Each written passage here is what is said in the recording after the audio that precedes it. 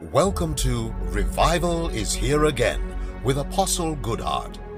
God is about to speak directly to you as this message is guaranteed to impact your life.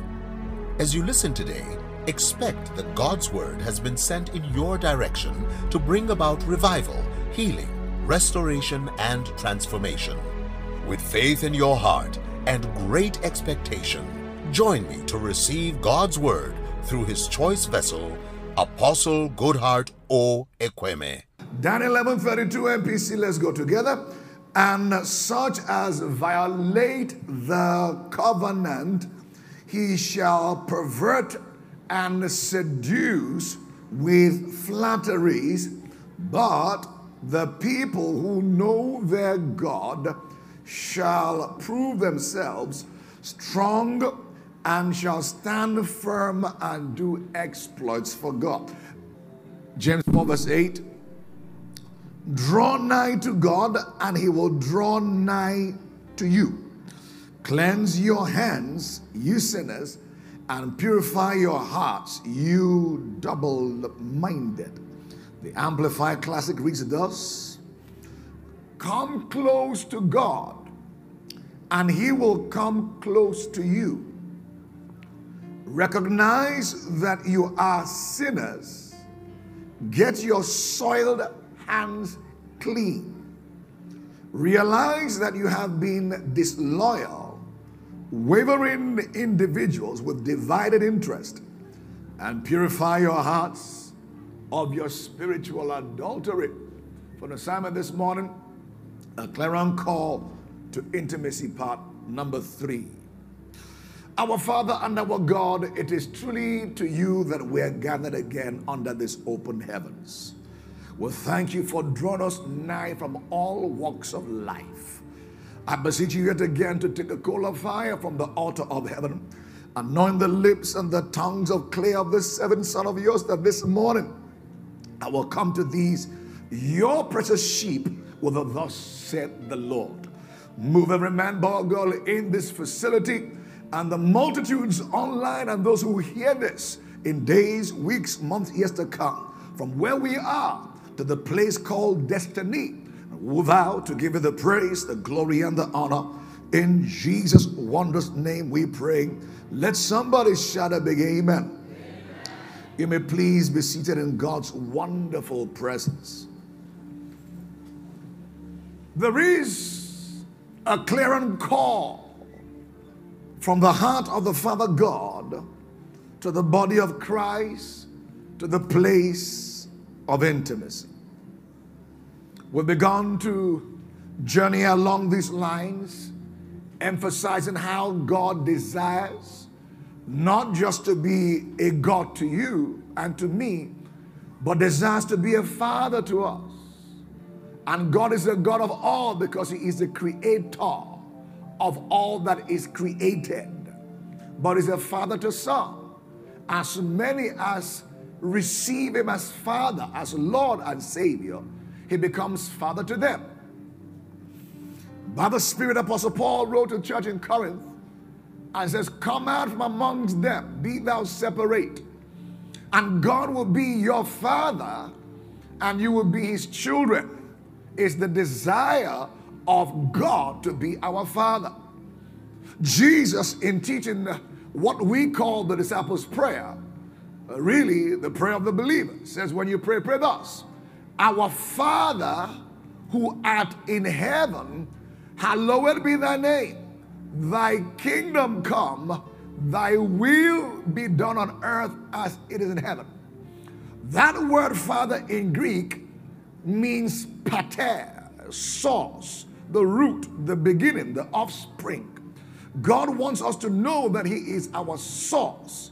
He is our beginning. He's our offspring. Hallelujah to Jesus. Praise the Lord, somebody. And at that, it is asked for us to engage in the process of building intimacy with him. Praise the Lord, somebody. And in our text in James 4 verse 8, there is a very clear invitation of God, not quite to the entire world per se, but this particular invitation is for believers to draw near to him. Why? Because for an unbeliever, they cannot draw near to God except God calls them or God steers in their heart. The Bible says that no man can come to the Father or can come to Jesus except the Father draws such a one to Jesus. So for the unbeliever, God will draw you to Christ. But for the one who is a believer, you've already been drawn to Christ. So therefore, there is an open-ended invitation. That means from the moment you become born again, really, there are no longer limits as to how far you can develop or build intimacy with your God. The rest is on you, as it were. As the Lord spoke to Abraham in Genesis 13, 14, and 15, on a fateful day that Lot had been removed from him, said, you look northward, look southward, look eastward and westward, and said to Abraham, as far as your eyes can see, I give unto you. That was an open-ended invitation without limits or parameters. And likewise, God is saying to the saint, to the believer, that as far as we can see, as pertaining our journey to build an intimacy with Him, we can go. We've taken time to see a few patriarchs in the scriptures who took time to build intimacy with God. And one thing we see about intimacy is this: it is only those who build intimacy that will invariably enjoy strength and then ultimately will be used by God to perform exploits. Daniel 11:32. They that do know the Lord their God shall be strong, and they shall do exploits. And we see Jesus make a statement in Matthew 7, I believe inferring to the last of the last days and perhaps the coming of the Lord. And said, in that day, many will say, Lord, Lord, to me, but I will say to them, depart from me, for I don't know you. And these people who say, Lord, Lord, they say, as a matter of fact, was it not in your name that we perform miracles, signs, and wonders? But here it is, they thought they knew Jesus, but Jesus said, I don't know you. So it's not enough to see things happen around our lives that seem to affirm and endorse that God is with us. More than that, God desires for us to build intimacy with Him. Somebody shout a big amen. We saw a man in the Old Testament called Enoch of particular note. The Bible says in the AMPC that he walked with God in perpetual fellowship. And then as a result, God took him. He walked with God in perpetual fellowship and God took him. Praise God. Now, I want to read a scripture to you to just jar your thinking. Isaiah 45 verse 15, if you will please. I want us to go further this morning. It says, verily, thou art a God that hidest thyself, O God of Israel, the Savior. Wow. Thou art a God that hidest thyself, O God of Israel, the Savior. Now, the question is, hey, wait a minute. You mean God is hiding Himself? I want you to think about that. If God hides Himself, then who in the world will discover Him? Nobody. So the point here is, He is not hiding Himself not to be discovered. He is, as a matter of fact, hiding Himself for you to pursue to discover Him. Hiya. I want this to simmer into your spirit. Now, the Bible says in Proverbs 25 verse 1, it is the glory of God to conceal a matter, but is the honor of kings to seek out or to discover the matter that is hidden. And by the way, we are kings after the order of the King of Kings, and we are priests after his own priesthood of Melchizedek. So we are kings. And it says here, it is the glory of God to hide a matter, to conceal a matter, but it's the honor invested on believers, on kings, to set out a matter. Hello, somebody. So he's not hiding his things from you as his child. Track with me. Rather, he's hiding his treasures for you. Hello, somebody. Is that clear? I'll go again. He is not hiding his treasure, his secrets, his mysteries from us. Rather, he's hiding them for you and I to discover them. Praise God. Praise God. And upon every discovery, something happens on your inside. Glory to Jesus. Glory to Jesus. Just like a father and a little baby will play the proverbial hide and seek in the house, where the father hides himself, and then the child has to look for the father, and then when the father, or when the child discovers his father, they hug themselves in ecstasy, excitement. Oh, son, you found me.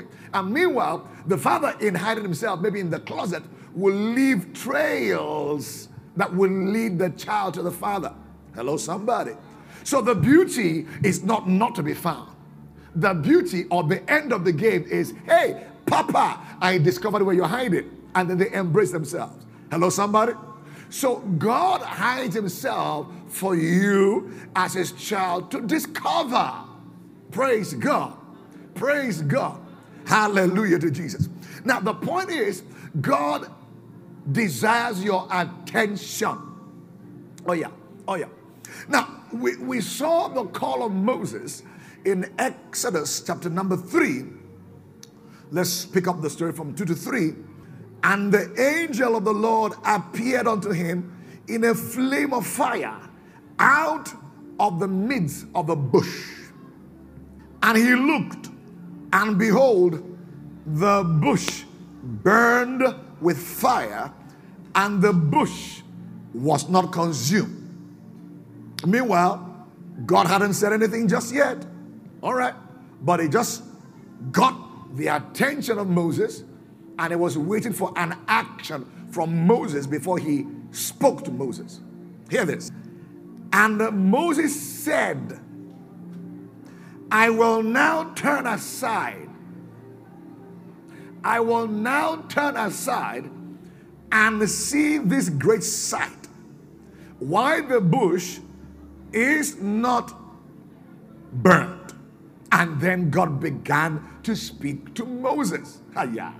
So the point is this: the burning bush was to get the attention of Moses.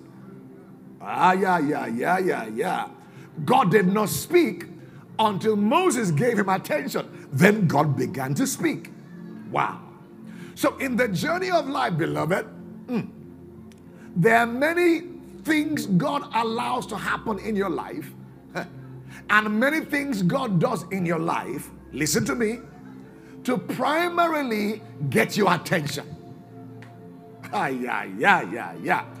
Until he gets your attention, he will not speak. And perhaps there are times he tried to get your attention, but you ignored the burning bush. So you missed his voice. So we must be sensitive to know when it is God is getting my attention, to come aside from the crowd, to go into my closet, to pursue him, to make inquiries. Hallelujah.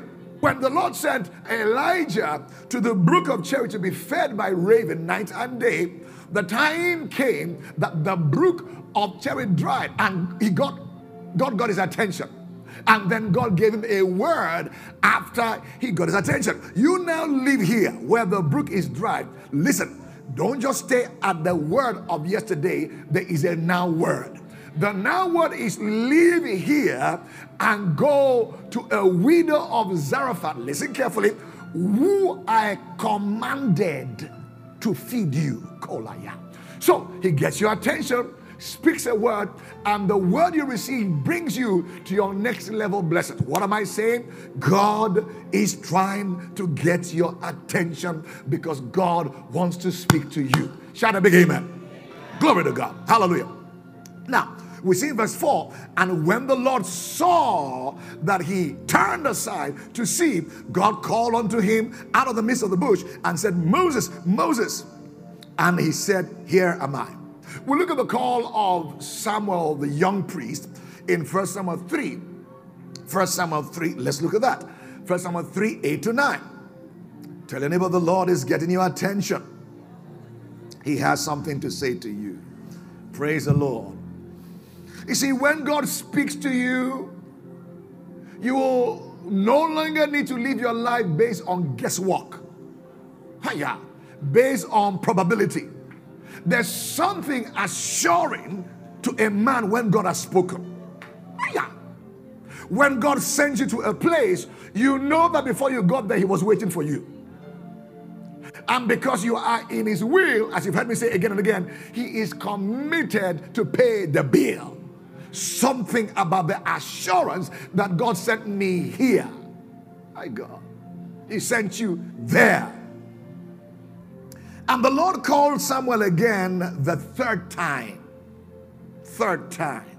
And he arose and went to Eli and said, Here am I, for thou didst call me. Eli perceived that the Lord had called the child. Therefore Eli said unto Samuel, Go lie down, and it shall be, if he call thee, that thou shalt say, Speak, Lord, for thy servant heareth. So Samuel went and laid down in his place. So all those times that God was calling Samuel, He was getting Samuel's attention. And the code was to say, Speak, Lord, for your servant heareth. Praise the Lord. I mean, God could have circumvented getting Samuel's attention to speak to Eli, to speak to Samuel. But it is Samuel that God wants to speak to, and it's Samuel's attention that is needed. Hey, if God wants to speak to your pastor, He will speak to me. If God wants to speak to you, He will need to get your attention to speak to you. Can I put it to you that perhaps some of the situations and the circumstances that are happening in your life today that may seem, my God, may appear to be negative, could be God's own way of trying to get your attention. He wants to speak a now word to move you to your next level. Somebody shout a big amen. You're busy giving everybody else your attention, but the attention of the one who is calling you. Hear this now.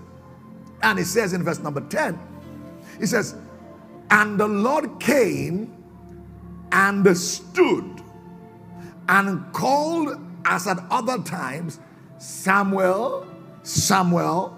Then Samuel answered, Speak, speak, for thy servant heareth.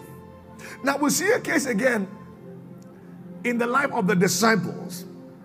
Jesus had gotten through feeding 5,000 people.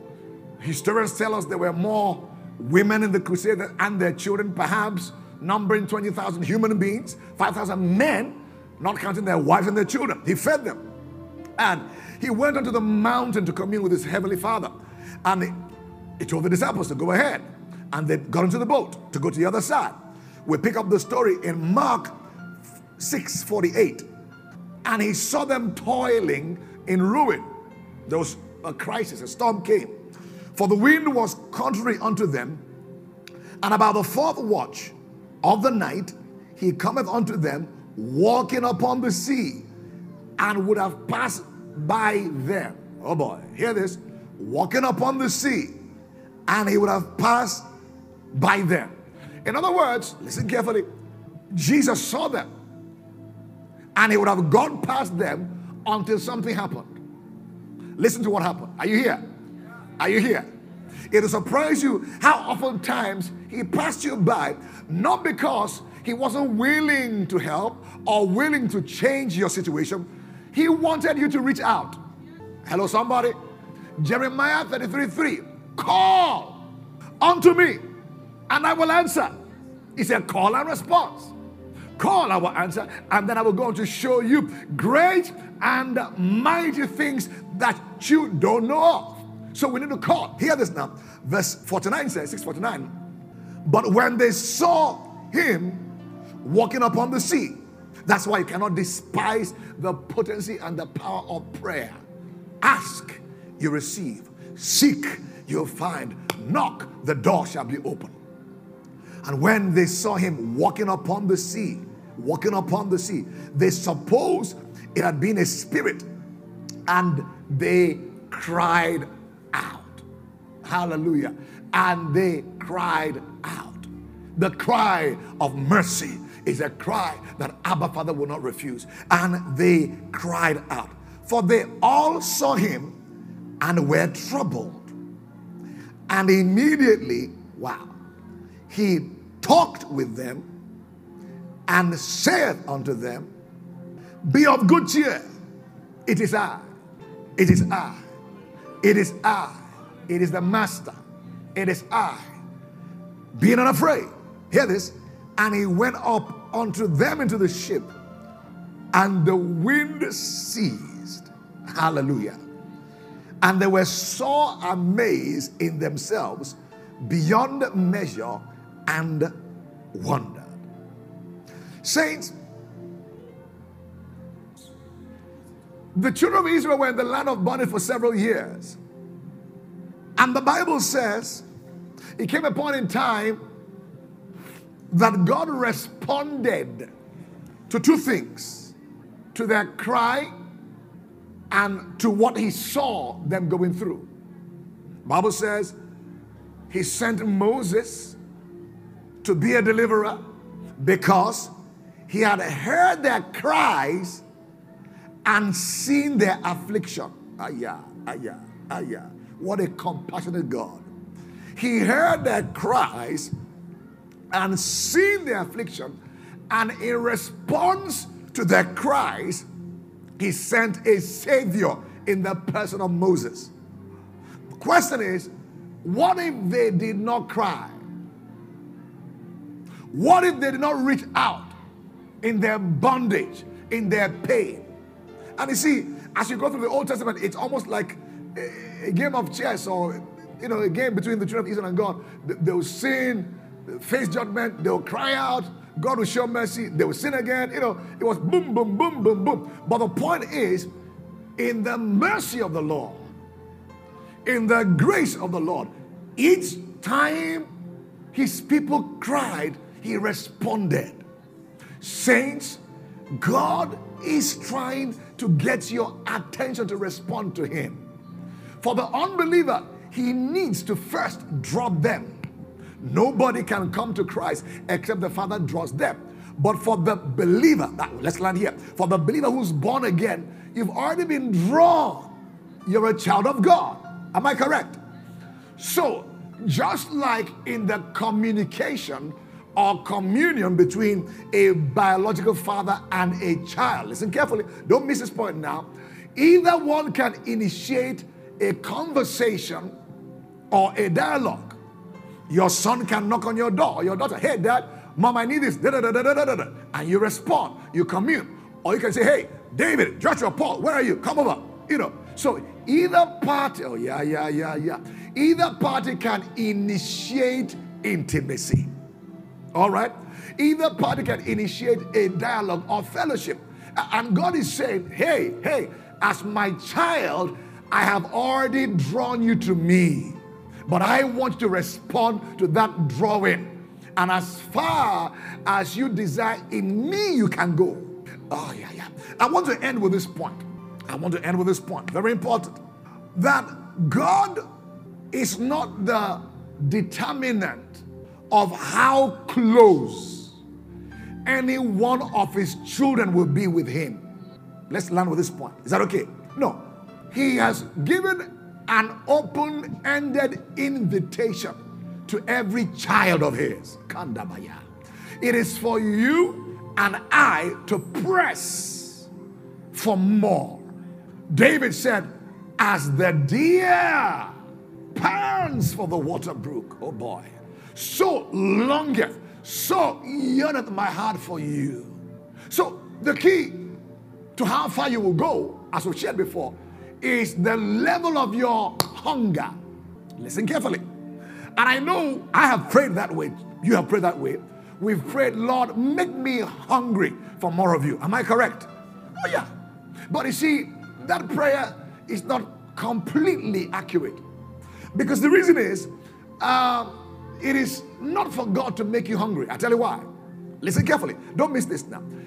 We have the responsibility to create hunger for anything. Now listen carefully. There is a law of reciprocity. as something increases, something decreases. Am I correct? Right. You may call it displacement and replacement. Listen carefully. You are as hungry as you are emptied of things and cares of this life. You see, we lack hunger for God because the things of this world, oh boy, hear me real good, the cares of this life has crowded our heart and has succeeded in making us feel full. Are you here? That is why on a regular basis you read such scriptures as this: cast your cares upon him, for he cares for you. You read Philippians 4 verse 6, be anxious for nothing, but in everything by prayer and supplication, make your requests known unto God with thanksgiving. Always cast your care. Always. Why? Jesus said in Matthew 6, he says, how many of you can increase your stature by much thought? He said, don't behave like the Gentiles who think of what to eat, what to wear, what to drink, where to go to. Listen carefully. You know why? He was saying, as long as we allow these cares, to clutter our heart, listen, we're already full of something else. And if you're full, you can't be hungry of God. Are you here? Oh, come on, help me out, church. So the key for hunger is to push out the things that are filling your heart, and then you're hungry for God. Am I correct? There is a scripture, I believe is in Proverbs 27:7, that speaks, I paraphrase, that honey is loathsome to the person who is full. You've seen that before? Simply means when you are full and you're presented with a buffet of a 3-course meal, when you're already full, you will despise the food. But on a good day, when you're coming out of fasting, you feel like I can eat a horse. You're hungry. Praise God. Come on, to praise the Lord. So if we are full of the things and the cares of this life, we will not be hungry for God. So there must be a deliberate intention to displace and then to replace with the hunger of God. Rise on your feet. Oh, can you thank the Lord for the privilege to draw near? Sekotobe. Let's thank Him for the privilege of the invitation to draw near to Him. Such a privilege, that the Almighty God will invite us to draw near. Oh, will you take advantage in 30 seconds? Lord, I draw near this morning. I respond to your steerings. Oh, here I give you my attention. I displace the cares that seek to crowd out desire for you in my heart this morning. Father, thank you. Oh, I receive grace to pant after you. Thank you, Lord. Thank you, Lord. Thank you, Lord. In the name of the Lord Jesus. Our Father and our God will give you praise and glory for that which you are doing already in our midst today. But we'll thank you for the even more we know you're set to do in this service. Thank you for open heavens. We'll receive miracles, signs, healings, deliverance, salvation, the breaking of yokes, the lifting of burdens in this service. And we give you the praise and the glory in the name of the Lord Jesus Christ. We believe that you have been tremendously blessed by the ministry of Apostle Goodheart Obi Ekweme. It is our conviction that this message has begun a mighty work in your life, and we pray that the grace for prompt obedience to the Word of God will rest upon you. We look forward to hear and celebrate your testimonies with great expectations.